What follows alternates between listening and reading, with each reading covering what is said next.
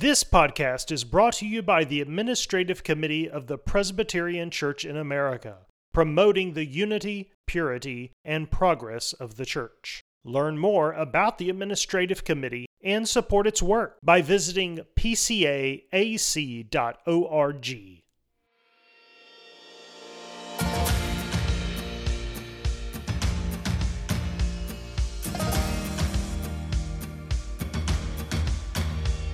Welcome to Gifts and Graces.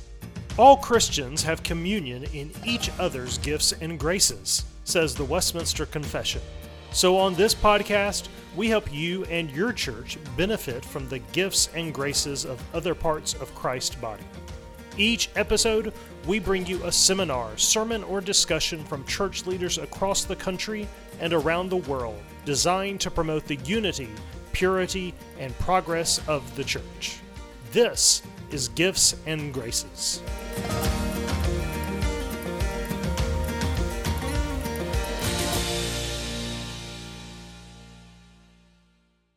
On this episode of Gifts and Graces, we get to hear from Deborah Holyfield as she discusses how to build your congregation's pro-life confidence. Deborah Holyfield is the Executive Director of Presbyterians Protecting Life. This was originally recorded as a seminar delivered at the 2021 General Assembly. Let's listen as Deborah Holyfield talks about building your church's pro-life confidence. So, Presbyterians Protecting Life was started 40 years ago by people in the PCUSA who were attempting to educate commissioners to testify and write overtures and vote on things they were completely uninformed about when Roe v. Wade was first passed. We did our best for 30 years with that denomination, and then as it began to fracture, especially about 10 years ago, we began serving all Presbyterian and Reformed denominations. So as far as I know, PPL is the only organization that is working across denominational lines within Presbyterian and Reformed bodies that usually don't speak to each other much and sometimes don't think much of each other. We have 7 denominations represented on our board. This is a picture that hangs on my office wall. For purposes of the recording, there is a miner on the side of a mountain on a narrow trail with a pack horse behind him, and he's facing a mother bear with cubs behind her. You can look at this in various ways. Sometimes I look at it as the story of my life. Sometimes I'm the bear, sometimes I'm the miner. Sometimes I'm the pack horse. You just never know. But it's a very useful picture. And for purposes of this conversation about pro-life matters, that's kind of how pastors approach some of these hot-button issues in their congregations.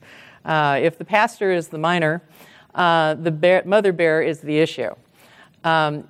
It's going to come after you, or you're going to have to approach it. Either way, you can't escape the conversation. The bears behind her, the baby bears, that's kind of the collateral damage. When you engage the mother, you kind of have to think about how that's going to affect people around her. For example, when you're talking about abortion in your congregation, you have to take into account that 1 in 4 women has had one. 70% of them self-identify as Christian, and 40% of them went to church the month they had their abortion. So they also have men involved. They have grandparents, parents of these mothers who know or don't know, either way, about their daughters' situations in different times in their lives. And then you got the rest of the congregation. I see that as the pack horse, and it's either going to stay with the miner and stay safe, or it's going to drag that miner right over the cliff. So, it's kind of a conundrum for pastors on how they're going to approach these things. But our mission statement is that PPL is compelled by the gospel. Everything we do and publish and encourage congregations to do comes from a gospel-centered place. It is biblically bound, it is biblically undergirded. We are directed exclusively at Presbyterians. That's really narrow, but we are really small. Presbyterians are sort of a small denomination as well, even if you put them all together. But we are peculiar in that we have this Reformed worldview that is not necessarily shared by other denominations. It's not that other denominations are not pro-life. or that we are somehow unique, but we come at the pro-life issues from the point of, again, biblical integrity and the infallibility of God's judgments, the image of God, God's sovereignty, and systematic theology, that we are all dependent on one another. We champion human life at every stage. I'll get into that a little more deeply in a moment. This is just a quick picture of our board. You can see we only have one head. We have no horns. We are a safe organization. We have 8 ministers, 2 doctors, a pediatrician, a psychiatrist, an attorney, a university administrator. 3 of our members have served in the mission field for most of their lives. 3 of them have served on the board for more than 20 years each. Our current president, his father founded the board, and our last executive director was with us for 14 years. So we have a lot of long-term investment in what we do. And if you do this for 14 years, if you do this for 7 years, if you do it for 20 years, you internalize a lot and you can have good conversations. And that's kind of what we're asking churches to do, is to internalize what we know about life and what God says about life so that we can have conversations without notes. So the elephant in the room is Roe versus Wade. What are we going to do if it's overturned? And what if it's not overturned? And I'm here to give you my opinion that it really doesn't matter. It would be great to have pro-life laws across the nation. I don't know that we are going to be anywhere near that. You have to think for a second about how the Supreme Court works. One is there is no enforcement arm. There is nothing that the Supreme Court does that they can make you do unless a legislature acts. Sometimes legislatures will follow the Supreme Court rulings and sometimes they won't. So relying on the court to solve the problem is not going to solve our issues. The way I see it is this is the leaky pipe in the church basement. And if what happens at your church is the same thing as what happens at my church, is some property elder is going to go down there with a bucket and stick it under the leak, and then he's going to go tell the church how much it's going to cost to fix it, and the session's going to go, let's put it in next year's budget. You keep going down there and emptying that bucket. Well, he might, and he might forget about it. But the thing is you're going to go down for the Christmas decorations, and he's forgotten, and they're all soaked, and now it's going to cost you $40,000 to drain the basement, fix the pipe, and buy new decorations. And that's kind of how the church has approached the pro-life issues. There is a tsunami of pregnant women out there. That is something that the organization CareNet repeats over and over again, is that those pregnant women are out there right now. They need the church right now and everything that the church does and can do right now. If Roe versus Wade is overturned, the only thing that's happened is we have removed one of their perceived options. And the church is going to be a legitimate resource for them. We're not going to be ready. Well, we're not ready now. So the time to act is now. One of the things that hinders a pastor is annexation, is not knowing how many people are affected. I run into a lot of pastors that say this is not our issue. Or we do, we support the Crisis Pregnancy Center, which is a good thing. I don't imagine to tell you that it's not. But 1 in 4 women have had an abortion by the age of 45. That's a lot of women. 70% self-identify as Christians. 43% attended church the month before they had their abortion. 59% of women seeking an abortion have already had children. There may be 50 million post-abortive women, and then you have the men. And then you have their parents, grandparents, other relatives. Then you have women over 60. Sometimes a nice lady will come by my booth and, kind of pat my hand and say, we're so grateful for what you do, but we don't have any young women in our church, so it's kind of not our issue. But women over 60 were in their 20s in the 70s when Roe versus Wade was first ruled on, and the first ones to be lied to. First ones to be told it was a clump of cells. And here we are 50 years later. We've seen the ultrasounds of our own grandchildren. We know it's not true. May have been married to the same man 40, 50 years. Never told him. That's a big secret in a marriage. And now there is a lot of guilt that are carried by women this age. They may have worked for Planned Parenthood, and lobbied for them, marched for them, who knows. But they need to be able to process the feelings that they have, but it is not something that can be easily done publicly. They are the most in need of a confidential group to process that and to receive the grace and mercy of God through God's people. I mean, you receive it, of course, directly from Jesus, but the hands and feet of Jesus are in your congregation for them. So the things that keep a congregation from being actively pro-life are things that we don't always think of.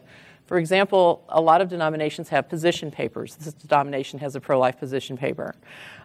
What that does is give you a North Star. It tells you what the ethos of a denomination is. It is a bit of a litmus test for the pastors that are called into the denomination. Gives the leadership confidence that their pastors are pro-life. And so it kind of leaves you feeling complacent. I don't have to convince anybody that's in my church and this is, you also run into this is kind of a worldly problem, and we're about our families and we're raising up good Christians and it's a little bit of a bubble situation. The denomination has no pro-life ministry or mission for churches to use as a resource. This is something that we ran into since the split from the PCUSA. Independence in churches is a good thing, but then again, there is, as you're experiencing this week, a great value in having denominational leadership and mission partners. If there is no official denominational mission partner for issues of life, pastors are all on their own.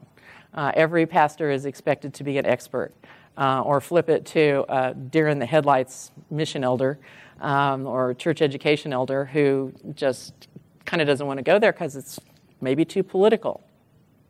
And so if a denomination discourages partnerships with parachurch organizations, every congregation is on its own. How long can you sit behind your computer and search for the statistics? How long can you search for the methods that are most effective in those things? Because you not only have to be able to speak from your own place of confidence, but you have to be able to translate that to your congregants, and they don't always want to hear it. The pastor doesn't preach on life sometimes because he's not an expert, he has no time to learn, and he doesn't want to create an emotional crisis that this church staff is not equipped to address.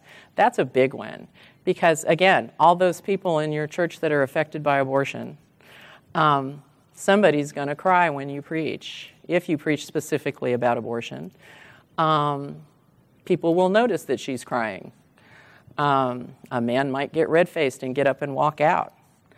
And your staff, and then you have this fallout, for the next few weeks.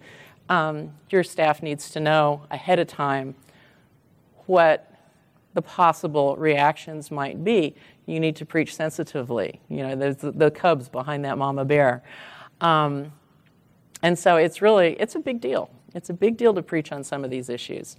And PPL is here to help you maybe not have to experience it as such a big deal. The elders might think it's too political. They worry about it, again, agitating the congregation. We left that problem behind when we left the PCUSA. Some denominations, especially the ones that are younger than yours, those pastors, God bless them, still have PTSD.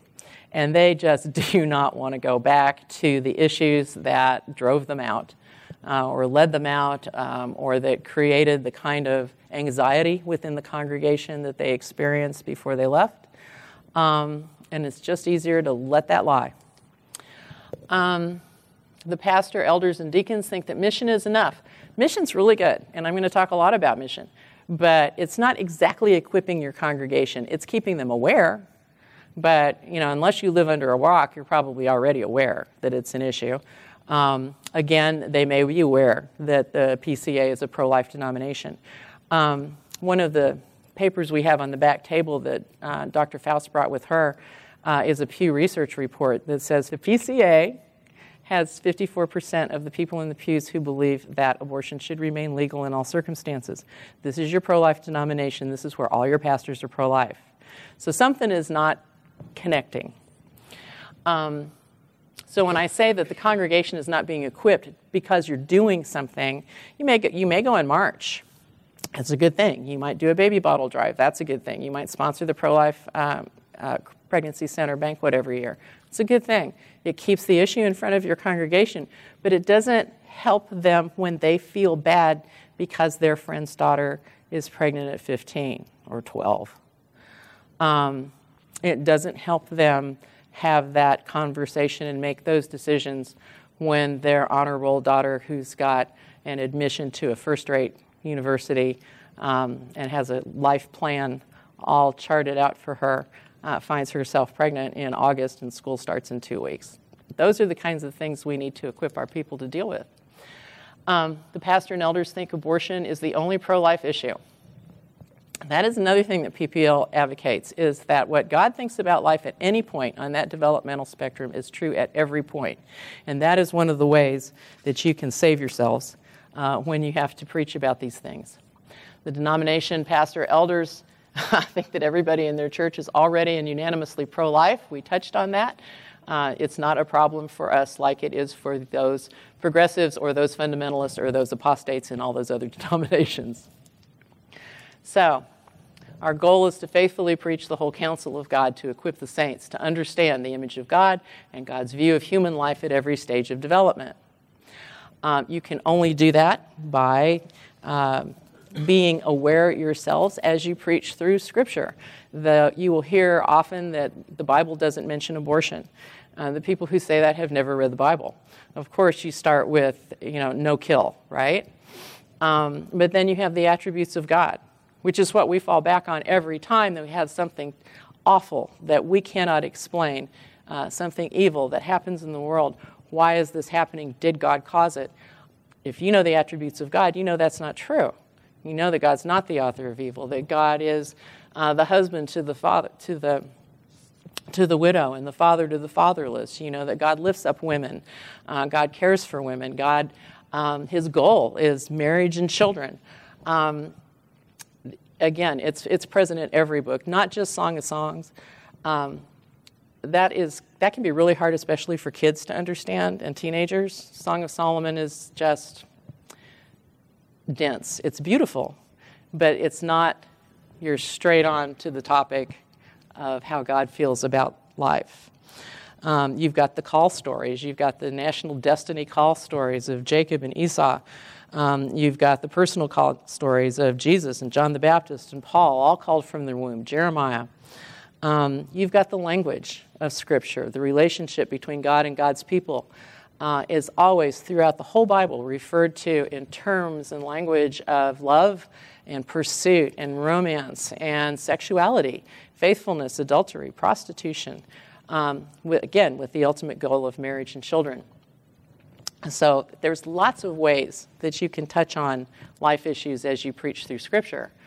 Again, with the goal of equipping the saints to be able to speak, to bring people to repentance and healing and action, and to expand and advance the kingdom, because you need to be born before you can hear the gospel, one of those important pieces. So what can we do? You can open the conversation anywhere on the spectrum. So PPL offers information and resources on fertility, reproductive technology, pregnancy, miscarriage, perinatal hospice. You may not have heard of that if a woman is expecting to deliver a stillborn child or a child with a birth anomaly where the child will only live an hour or two, a day or two. There are hospice programs for pregnant women in that situation. Of course, abortion, birth anomalies when you're going to have a special needs child, adoption. Snowflake adoption is the embryo donation after an IVF process has extra eggs, and you can adopt those embryos and give birth to them. There is a woman here who testified yesterday to me in my booth about her 11-year-old son who was adopted through a snowflake adoption. Suicide, assisted suicide and euthanasia, and all the end-of-life issues. Those are the things that you can use to open the conversation. And by that I mean, if you think your congregation is not at a place where they can have a low-key, not unemotional, but not highly charged conversation about abortion, You can start at your great Aunt Alice who has dementia, and we can have a Sunday school on, or a little, Wednesday night seminar or something about what does the Bible say? Does it say that we should care for her in our homes? Should we warehouse her in a nursing home? Should we euthanize her? Is that kinder? I mean, I've had Christians who have actually said, we euthanize our dogs who are suffering, so why would we let Aunt Alice suffer? So if you need to have that conversation with somebody, and that it was a young person, but still, if you want to have that conversation, it needs to be had. So say you talk about geriatric things in the beginning, and then maybe next quarter you offer a similar class on special needs. Everybody has a friend or their own stories of a child with Down syndrome or something. And then maybe next quarter you address suicide. And at some point, your folks are going to realize that that was the same Bible study the first week, and it's the same Bible study the second week, it's the same Bible study the third week. It's just a different topic. But what God says about life on any point in the spectrum is true at every point on the spectrum. And by the time you get to abortion, they will have internalized all of that stuff, and they go, oh yeah, this is different. It's very helpful, and you probably, if you're an experienced pastor, know this, to gain your session's support for preaching about life issues. Your session has responsibility for seeing to it that the congregation and the pastor preaches and the congregation receives the whole counsel of God. This is part of that, and so if they need to be reminded of that, that's what needs to happen. And then if they will run intentional interference, okay, fellas, I'm fixing to preach on this on Sanctity of Human Life Sunday. We need to start introducing this as the time comes, prepare people, not just hit them cold on that Sunday. And we need you out in the congregation telling people what a great idea it is that you live in a church where we trust each other enough to talk about these things, and that we have called our pastor to preach about these things, and we need to support him when he does that. PPL has a website has resources and ideas. We have blogs, we have videos, we have referrals and links. We have a life support weekly prayer calendar that you can receive either once a month in a printed format or weekly in an email format. You can sign up for our monthly newsletter. A lot of our articles are on the back table, an example of what comes in our monthly newsletters. There's always an article. There's always 2 or 3 links to articles and other websites that have information on the topic of the newsletter. And we have a Facebook page that is updated 2 or 3 times a day with just curated things from around the internet of things that are happening, news stories, things like that. You can also call us. You can call us on the phone. Pretend we're the research librarians. And if I have pastors call all the time and say, I'm in a conversation with somebody on Facebook and they've said this, and so what is a good response? What are the real statistics? Things like that. Sometimes I can answer those in the moment, but sometimes we have to look things up, and we will. I mean, PPL's been around 40 years. We have thrown away more stuff than you guys probably have ever written. Elizabeth Achtemeyer and her husband were some of the scholars that worked on our stuff, and people don't read like they used to read. So we can give you the capsulized version of many things. If you can even put a pro-life article or factoid in your church newsletters. Some come out electronically weekly. Some of you all still do once a month. But just give permission for people to start talking about these things. One of the churches where we had our annual board meeting, our board is, our members are all across the country. And I work out of Dallas. My administrative assistant works out of Pennsylvania. We meet on Zoom every month. But once a year, we pay our own way to someplace central, and we ask a church to host us. We ask the church to put us up like a mission group in their homes and give us a boardroom with AV stuff and then feed us while we're there for just 3 days. There's only 12 of us. But we get together face-to-face. And it's really important that the church know that we're there. And we try to sing for our supper. We'll try to do a Sunday school for you or do a seminar for you while we are there having our meeting. My favorite story is a church in San Antonio, They were PCUSA. I think they're ECO now. A big downtown church. Stayed downtown as the downtown transitioned around them into a more lower-income area. And when we got there, they didn't tell anybody we were there. I mean, they had a little sign up that said, PPL's meeting, they're in this room, leave them alone, basically. They did not put us up in their homes. We had to stay in a hotel nearby. And they did not let us do anything. They didn't let us speak or anything like that because the pastor said he didn't know what the temperature of his congregation was, but we could come use their stuff. It was an interesting situation. So I went back about 18 months later to ask for money. And he told me, well, once you were here, the pro-life people in the congregation saw that sign and said, oh, there must be other pro-life people here. It must be okay to talk about that. And they started to find each other. And they formed a little group. And they started to meet together and say, golly, what could we do? Well, they're pretty well connected. It's a wealthy church. And so somebody said, the basement's empty. And, of course, all churches never call it the basement. It's always the lower level. Anyway, the lower level's empty, and I know, my brother-in-law's a contractor, and somebody said, well, yeah, and I know somebody that's a furniture guy, and anyway, they formed this collaboration between local leaders and business leaders in their church, and they rehabilitated their basement. It's beautiful and shiny. I've got some pictures at the end if you want to see it, but it's a nice room. It's carpeted. They went and they wrote a grant. They got an ultrasound machine. They hired doctors, I think the doctors volunteer. They hired a social worker. They have nurses that are there, off and on different schedules all day long. They're open all the time. They have a low-income and free women's clinic for homeless women and low-income women. Then now that they have created this thing, they donate the space, they pay the electric bill, and that's pretty much it. What an amazing thing. What an amazing thing. But anyway, just our mere presence, just giving people permission to talk, and stuff takes off on its own. PPL and Churches for Life that I'll talk about here in a moment, we offer visitors, we offer speakers, workshops, seminars, things like that. We can come and talk to your folks. But we ask you to form a life team. Before I get into life teams, this picture of these three ladies, these are my favorite people. I don't know who they are. Those are internet ladies. But they all go to your church, right? They're all the Bible ladies. And one of those ladies in your church, at whatever age, is the person everybody trusts. Maybe she's worked the nursery for 30 years, and they've raised you, and then they raised your children, and now she's, God bless her, raising her grandchildren. She's never been to a worship service, but,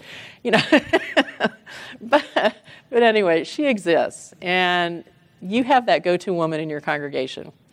Because as I said earlier, all those women who went to church the month before and probably the month of their abortions did not tell the guy with the beard in the pulpit what the problem was. They didn't tell the associate pastor, who might be another guy with the beard, or maybe he's 20 years old with blue jeans. I don't know. But they sure didn't tell the women's circle either, because probably their mother's in it. And, it's a sensitive topic. But if you can pick this woman and you can put her on staff, and, we've all been on the staff where we don't pay these people, but we put their pictures in the directory, right? Bring her up front and say, this is our women's resource leader. If you have issues that are troubling you, or a crisis in your family, problem pregnancy, even miscarriage, a lot of people don't speak out loud about their miscarriages, and they need pastoral care. Give her what she needs to know about local resources and things. Equip her a little bit. She doesn't need to be a treating pastoral care person, but she needs to be a conduit. She needs to be a listening ear, somebody that people trust, somebody that's, honey, I'll hold your hand and let's go talk to this person who can help you. That lady. Special needs children, domestic violence. That's a hard thing to escape. I know of a large church, I think it's an Eco Church too, in Dallas. I had a friend who was the education interim there, and she told me that that she wanted to do a domestic violence seminar. It's a very wealthy congregation. They have 25 people on their session, and they're all business people, businessmen mostly, because this is an eco-congregation. They ordain women. And anyway, they didn't want her to put on a domestic violence seminar because doctors and lawyers don't beat their wives. Well, we beg to differ, and she had to go to the community and find the local resource experts to come in and educate the staff and educate the session before they would give her permission to have a seminar on domestic violence in this church. So it's kind of that way with pro-life issues, too. One of the things that does hinder a congregation, I think, is the naivete of Christians. We talk about total depravity, but we don't know what we're talking about. Most of us have the blessing of living life with not few challenges, but challenges that we meet with God's help. There are a lot of people who don't live that way.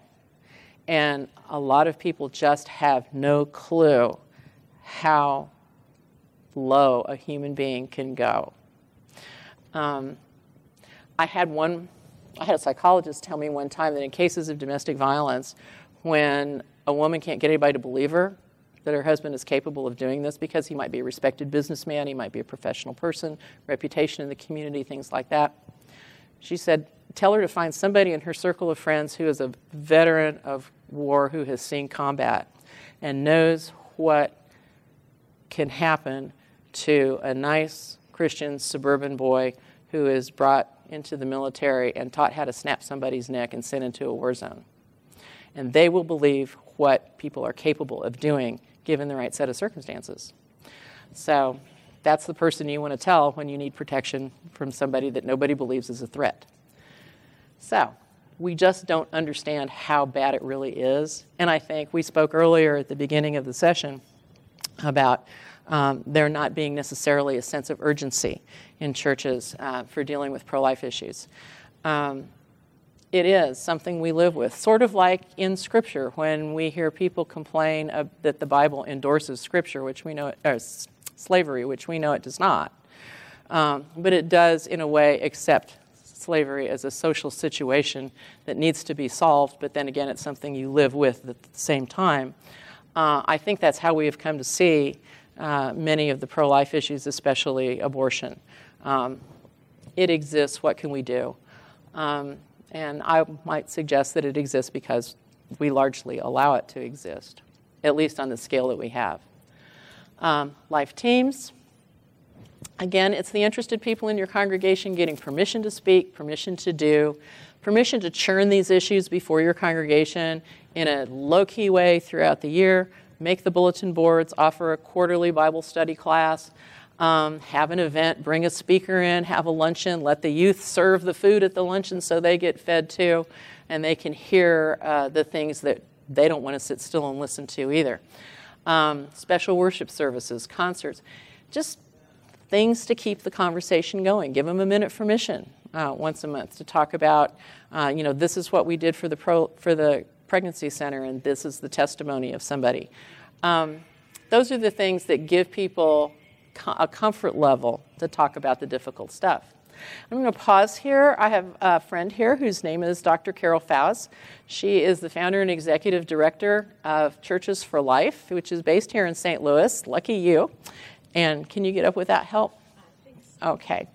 And I've ceded some of my time to her because she is who we recommend that you use her materials to get your life team started. CareNet, which is the other icon there, again, is another resource. They're mostly apologetics, would you say, as far as educating people? Oh, CareNet helps you start pregnancy centers and does the pregnancy. Yeah, but they have an training. apologetics track for people to converse about these issues. So that's a good pairing with PPL to get something moving in your congregation. And I will give you, there you are. Thank you. So like she said, I'm Carol Faust, and I am the executive director of Churches for Life. It started 13 years ago here in a PCA church in St. Louis. The founder was a PCA pastor. He wrote our training materials. They've been revised over the years, but what we do is we train a leadership team in your church to assist the pastor and the church leadership. We know pastors are busy, a lot of things on everybody's plate, and issues in the life arena take special attention. And so a life team is a group of maybe 5 to 7 people in your church that serve as a leadership team. We train them to look at life issues through the lens of the gospel. A lot of pastors have had really bad experiences with the angry, political, demanding, pro-life committee in their church who wants the pastor to talk about abortion every single Sunday, and then even when he does, it's not enough. And so we have set all of that aside, and we train a life team to help equip the church to understand life issues from the lens of the gospel and a biblical worldview. And we teach them how to be a team, how to not dump the truck on their congregation, but to incrementally, and I know that's a really bad word because that just got voted out in another denomination, but we just like creep, just little by little by little, equipping the congregation to have these conversations about life issues, understanding, and then people can put that into action. The question I would ask is, whose voice is louder? Is the voice of Scripture and biblical teaching in your church louder, or is the culture that is creeping rapidly into the church, is their voice louder? And Deborah mentioned the Pew Research study that, they broke it out by denomination. Should abortion be legal? And the people that answered in all or most circumstances, they broke out by denomination. Even in your most conservative denominations, at least a fourth of the people in the church think it's okay. And I ask people when they look at the study, do you think it's true? And their answer almost every time is the same. Yeah, I see what people say on Facebook. So people are having the conversation about life issues, but not in the church, where the biblical teaching can inform their discussions. So we help start that life team. We walk with the team. We coach the team. There's Life Team Basics. We have a manual called Life Team Roadmap, how to get one started. We have frequently asked questions and the answers in here. They are available as a free ebook download on our website, getintolife.org. So if you're interested, go to our website, contact us. We're happy to walk with you. And I yield my time back to the... Thank you, Carol. This has been a good partnership. She has on this back table where I have copies of our newsletters. She has samples of the curriculum that she was talking about. And you can take those with you as a reminder. I also have copies of the slides from this program as well, so that you can remember after all of this is passed. Again, these are some of the things I said I would touch on submission. This Biking for Babies, it's a national organization. And a lot of young people really a lot of people, not just young people, like to bike. And this is one of those, you pay for raise money, however many miles, somebody bikes. They organize all year long. They need people to hand out water. They do this all over the country, though, kind of like a segment hike on the Appalachian Trail. So there's Biking for Babies events happening all over the country on the same weekend. And they look for volunteers. They look for people to ride. It's a nice little group of fun thing to do. Viable, again, I have cards on the back table.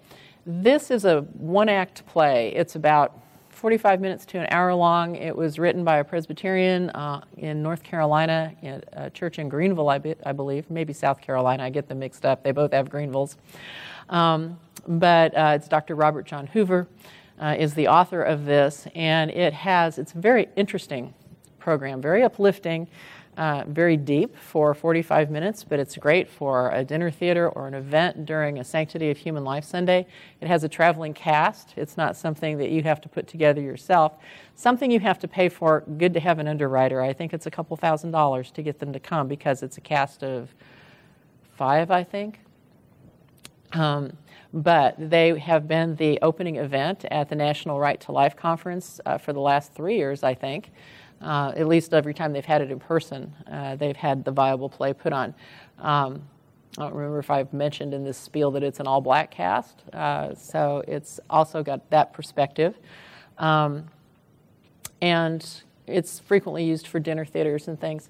It ends on an uplifting note. Its basic premise is there is a woman who is 60-ish. She had an abortion when she was in college. It was with a fellow that she did not marry. She's been married to the same man for 40 some odd years. She's never said anything to him, and now their adult daughter is contemplating abortion, and she needs to tell her, but she also needs to deal with her own situation, her own emotions, her own marriage before she can help her daughter, and it all comes down at once. But it is a thing where God prevails in the end, and it ends on an upbeat note. So it's not a depressing thing to do and very unusual. One church in California did a memorial garden. There is a national memorial for the unborn. I cannot recall offhand. I want to say it's in Mississippi or Alabama, but I'm not sure. And it'll be Tennessee as sure as I say that. But anyway, you can Google it. And they have these memorial gardens throughout the country that churches sponsor.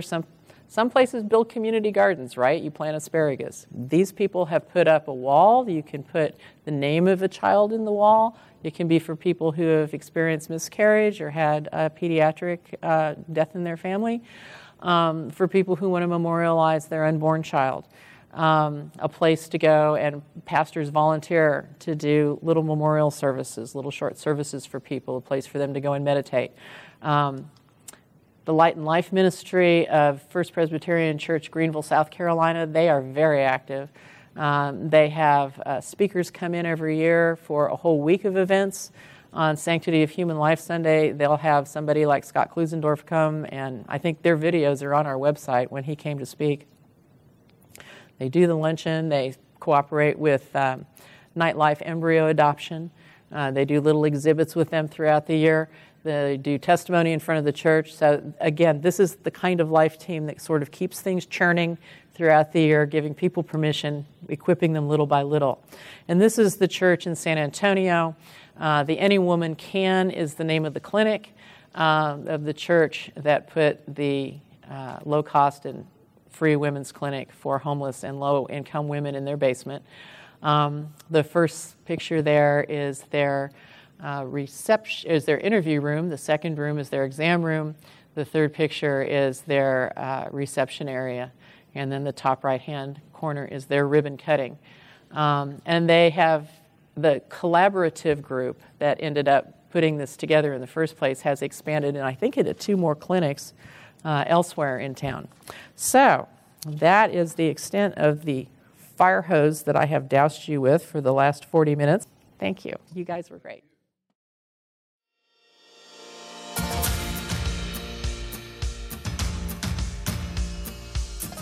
You can hear more talks like this by subscribing to the Gifts and Graces podcast.